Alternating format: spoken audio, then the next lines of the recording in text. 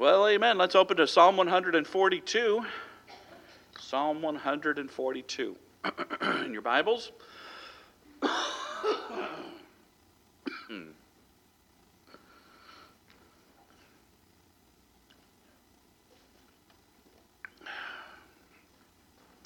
We'll read this in just a moment here.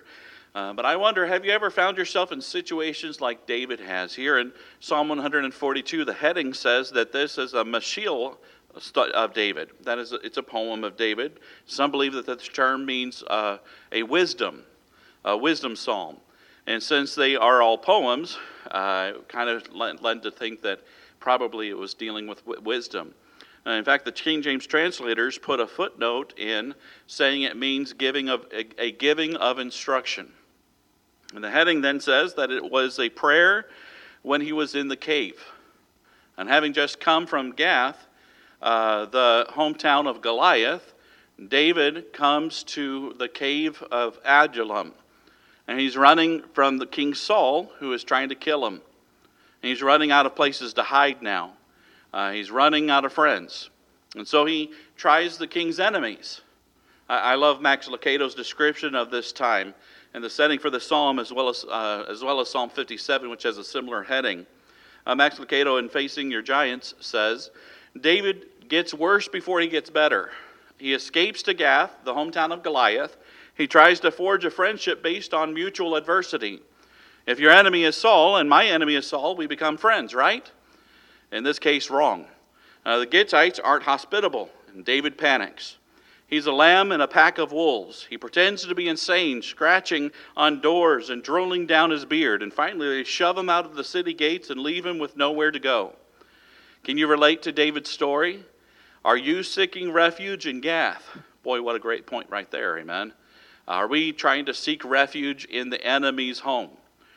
He continues and says, but in the cave of Adullam, David gathers himself. Here he sits, all alone. But then he remembers, he's not. He's not alone. The faithful shepherd boy surfaces again. The giant killer rediscovers his courage. He returns his focus to God and finds refuge. Refuge surfaces as a favorite word of David's. The introduction to the Psalm 57 explains its background, a psalm of David when he fled from Saul into the cave, a different type of time that he fled, possibly the same time, but a different psalm. He said, be merciful to me, O God, be merciful to me, for my soul trusts in you. In the shadow of your wings I will make my refuge. Wilderness survivors find refuge in God's presence. They also discover community among God's people. And David is a magnet for marginal people. And so David creates a community of God-seeking misfits. He goes from Gath to the wilderness to Adullam, from folly to loneliness to restoration. David found all three. Are you in the wilderness? Find refuge in God's presence. Find comfort in his people. Amen? Isn't that good? I thought that was a blessing. I wanted to share it with you. Now David writes this psalm, Psalm 142, having found himself in this cave. The Bible says in verse number 1, I cried unto the Lord with my voice. With my voice unto the Lord did I make my supplication. I poured out my complaint before him. I showed before him my trouble. When my spirit was overwhelmed within me, then thou knewest my path.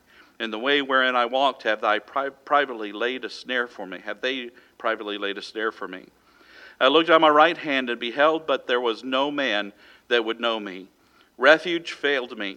No man cared for my soul. I cried unto thee, O Lord. I said, thou art my refuge and my portion in the land of the living. Attend unto my cry, for I am brought very low. Deliver me from my persecutors, for they are stronger than I. Bring my soul out of prison, that I may praise thy name. The righteous shall compass me about, for thou shalt deal bountifully with me. In the first four verses, we can see Roman numeral 1, the lies of discouragement. How often when we are discouraged, we believe the lies that the devil plants into our hearts. I have been advised many times, and I will advise you as well. Never make a life-changing decision when you're discouraged. It's not the time to make life-changing decisions.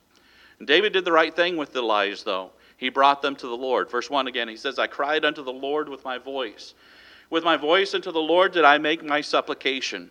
I poured out my complaint before him. I showed before him my trouble.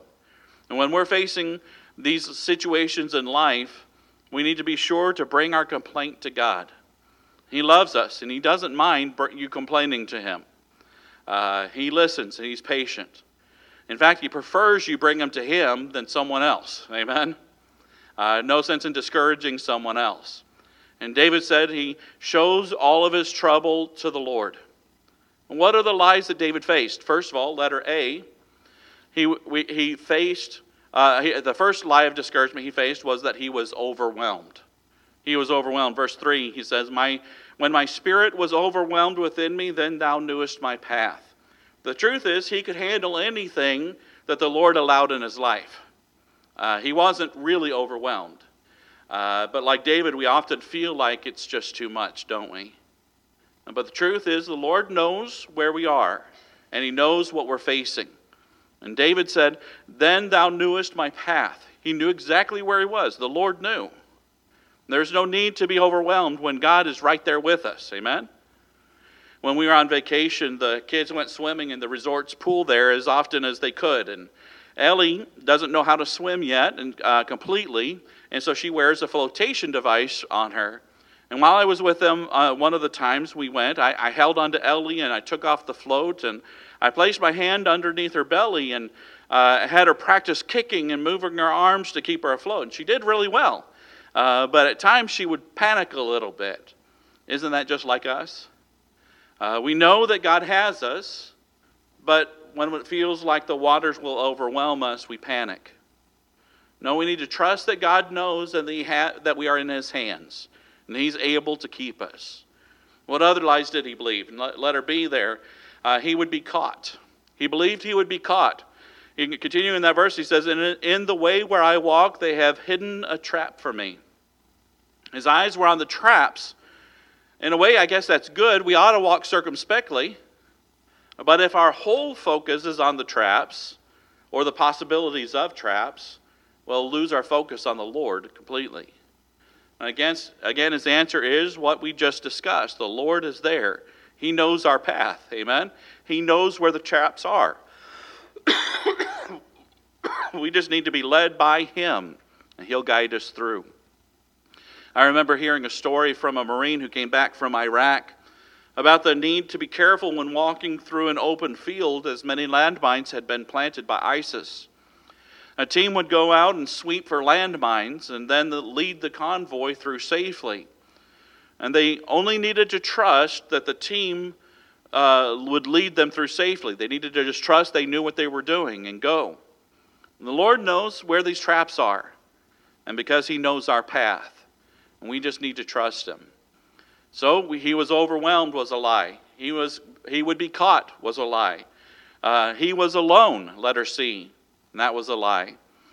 Verse 4, first part of verse 4, he says, I looked on my right hand and beheld, but there was no man that would know me. And David looked to his right and he saw no man, and he felt like he was alone. But God was there.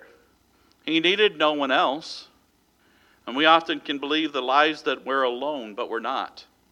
And David knew the verses like Deuteronomy 31:6, where God said, be strong and of good courage.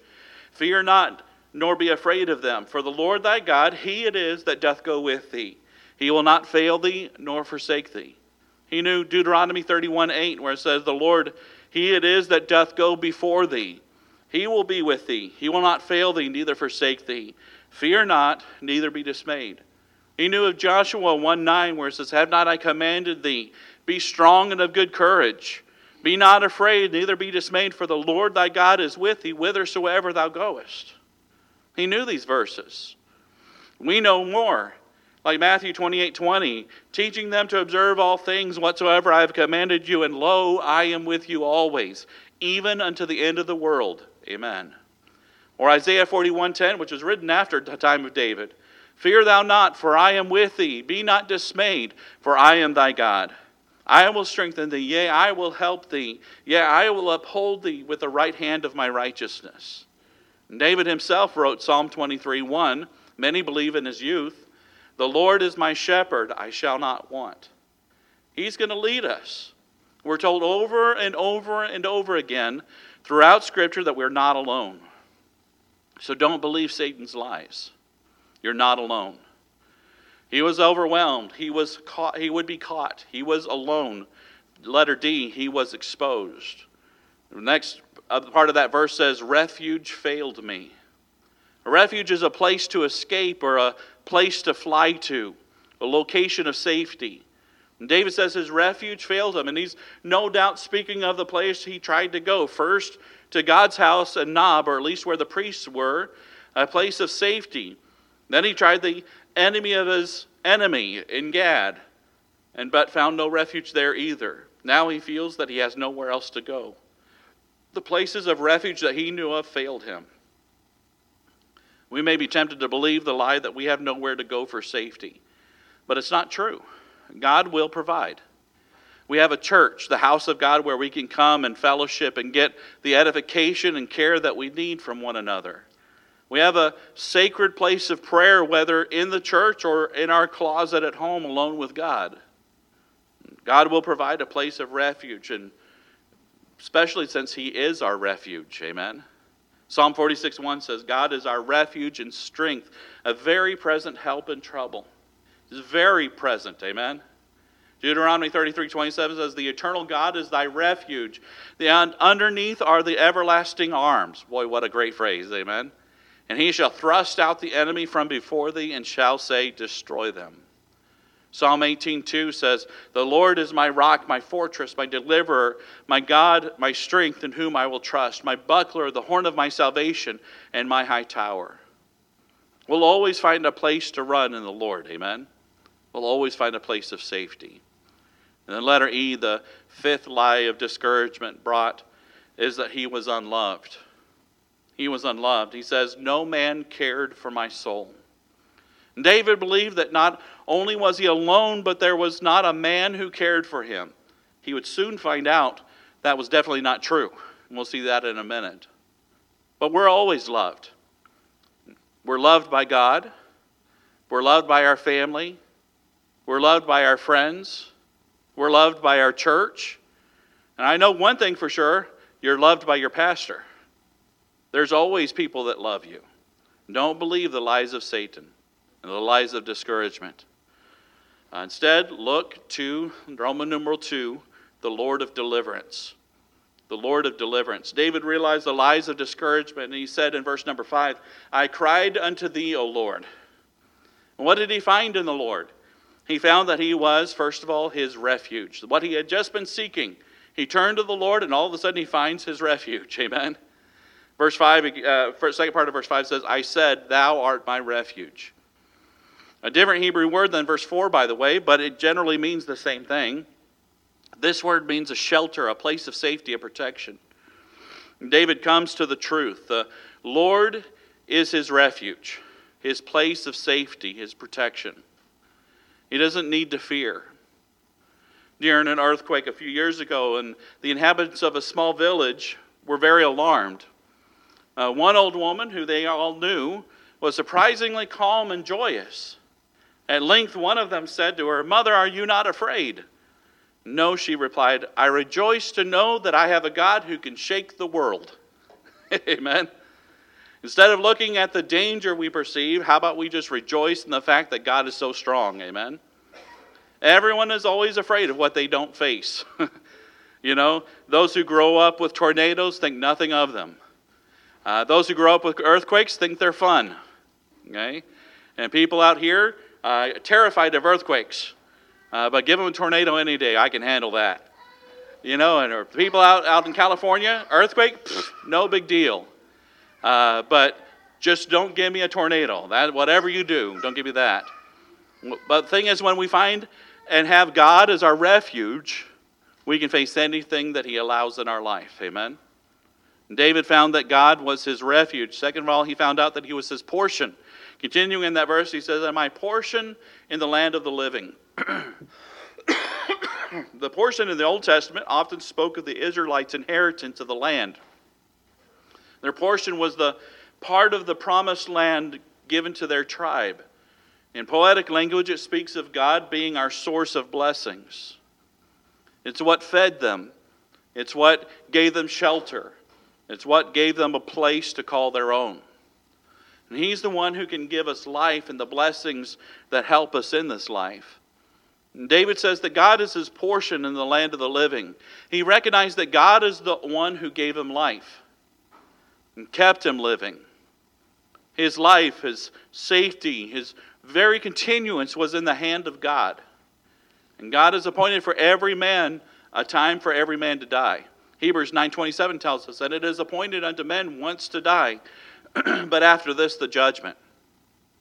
God knows the time and day when we'll die, amen? There's no point in fearing or fretting. And if this is my time to die, there's nothing I can do to stop it. If it's not my time to die, then there's nothing I can do to make it happen. Amen? And just trust in the Lord. And David found that God was his refuge and portion. Then David, I was going to say before I move on to the next point, I heard about a man, I think a friend told me. A guy decided he was going to kill himself, and he was going to commit suicide. And this is a true story. And he went into his garage and tied a noose to the rafters and jumped off, but the noose broke, or the rafters broke. It was a pipe. That's what it was. The pipe broke and just started flooding everywhere and stuff. And he was so distraught, he went out to the bathroom and took a bunch of pills. And he sat there for a minute, but he got really sick and everything. And all of a sudden, he started throwing up all the pills and everything. And he was still a little bit groggy. And so he went out and he hailed a cab. And he got into the cab and decided, you know what, I'm just going to wait till he gets onto the freeway, and I'm going to jump out and kill myself. And so he waited for a while and then jumped out. The only thing was, because his hazy, what was going on with it because of the medications and stuff, he didn't realize that he wasn't on the freeway. In fact, they were stopping at a stoplight. And he fell out onto the curb and broke his wrist. And they called an ambulance and took him by ambulance to the hospital. No matter what he tried, he couldn't kill himself, you know. God knows what his time and what his plan is. We just need to trust in him and stop trying to worry and fret. Letter C, we see that he found that the Lord of deliverance was his encourager.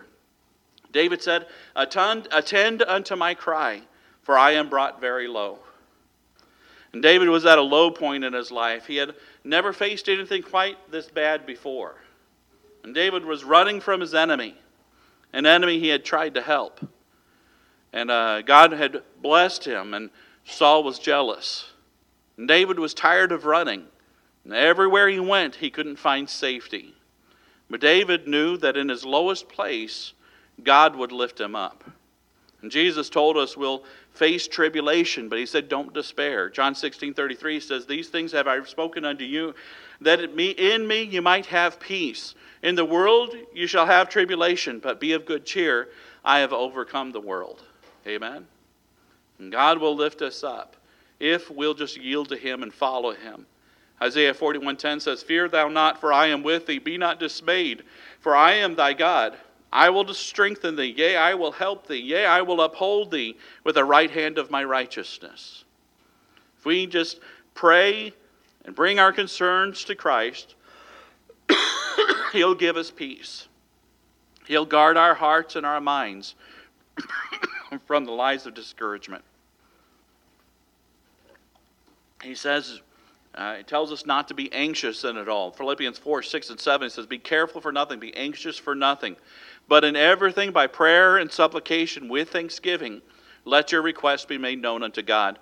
And the peace of God, which passeth all understanding, shall keep your hearts and minds through Christ Jesus. God will keep us. And David learned that God was his refuge. He learned that he was his portion. He learned that he was his encourager. And he learned that God was his protector. He says, deliver me from my persecutors, for they are stronger than I. And David learned that God could protect him and deliver him from those who were stronger, because God was even stronger yet. Amen.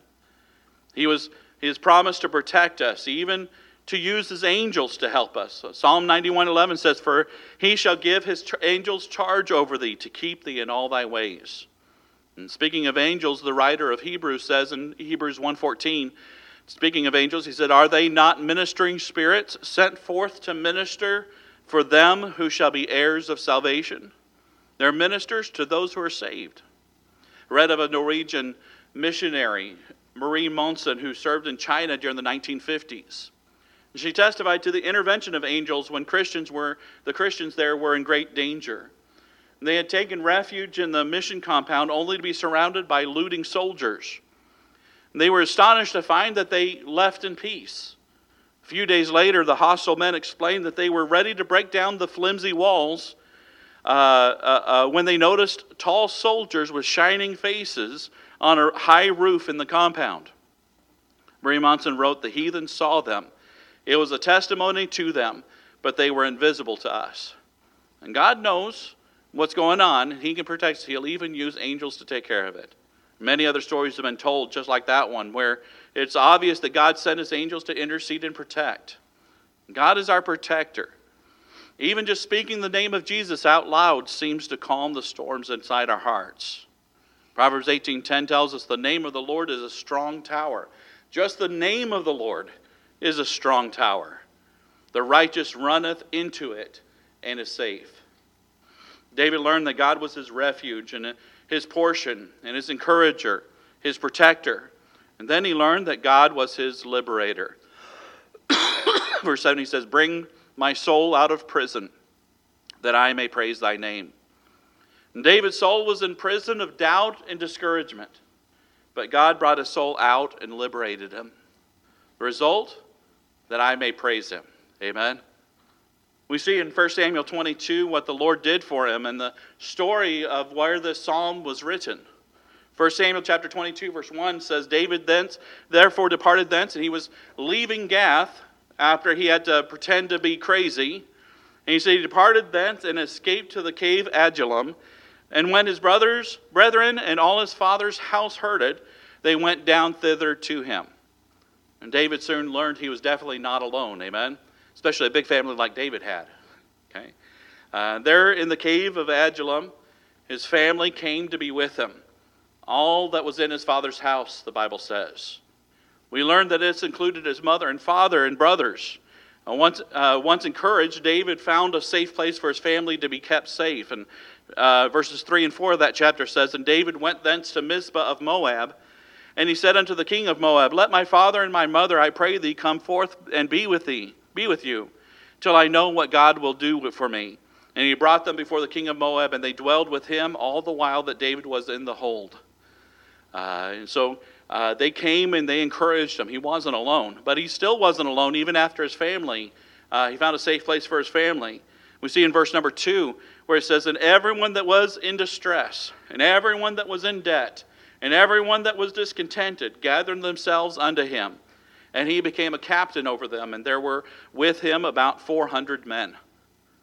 We learned that God sent about 400 men, ones that were in distress, in debt, and discontented. Sounds like the ones God sends to our churches, amen? I remember when I was first teaching in Christian school, my dad was the assistant pastor of the church where we worked. And he and the pastor would gather for prayer together and in the pastor's office and pray for the church. And the pastor made the comment, "Why does God only send us people with problems? Can't we get some normal people?" And my dad told him, he said, "What would normal people need us for?" Amen? The church isn't a museum where we showcase our goodness. It's a hospital where those who are still healing themselves turn and help those who are hurting. And David found his band of men during one of his most discouraging times of his life. These men loved David, and upon hearing David say that he longed to have a drink of water from the well of Bethlehem that's by the gate, they were willing to risk death just to try to bring him a drink of water from that well. That's loyalty and love, amen? David wasn't alone. And David answered his cry. And God has sent us, at least at first, away from our family, my wife and I. And now he's brought some of them to us. But God has sent us to people who love us, and we love them. In times of discouragement, you've been a help. A card, a note, a smile, a hug, a gift. all kinds of different things. And God sends what we need. But we must turn to Him in times of need, amen? The righteous shall compass me about, this last verse says. The righteous shall compass me about, for thou shalt deal bountifully with me. Well, I feel like that psalm was written for me, amen? The Lord has dealt bountifully with me, and we're so blessed. Well, let's take some prayer requests. William, I forgot to grab one of those prayer request sheets, if you could bring me one. I remember today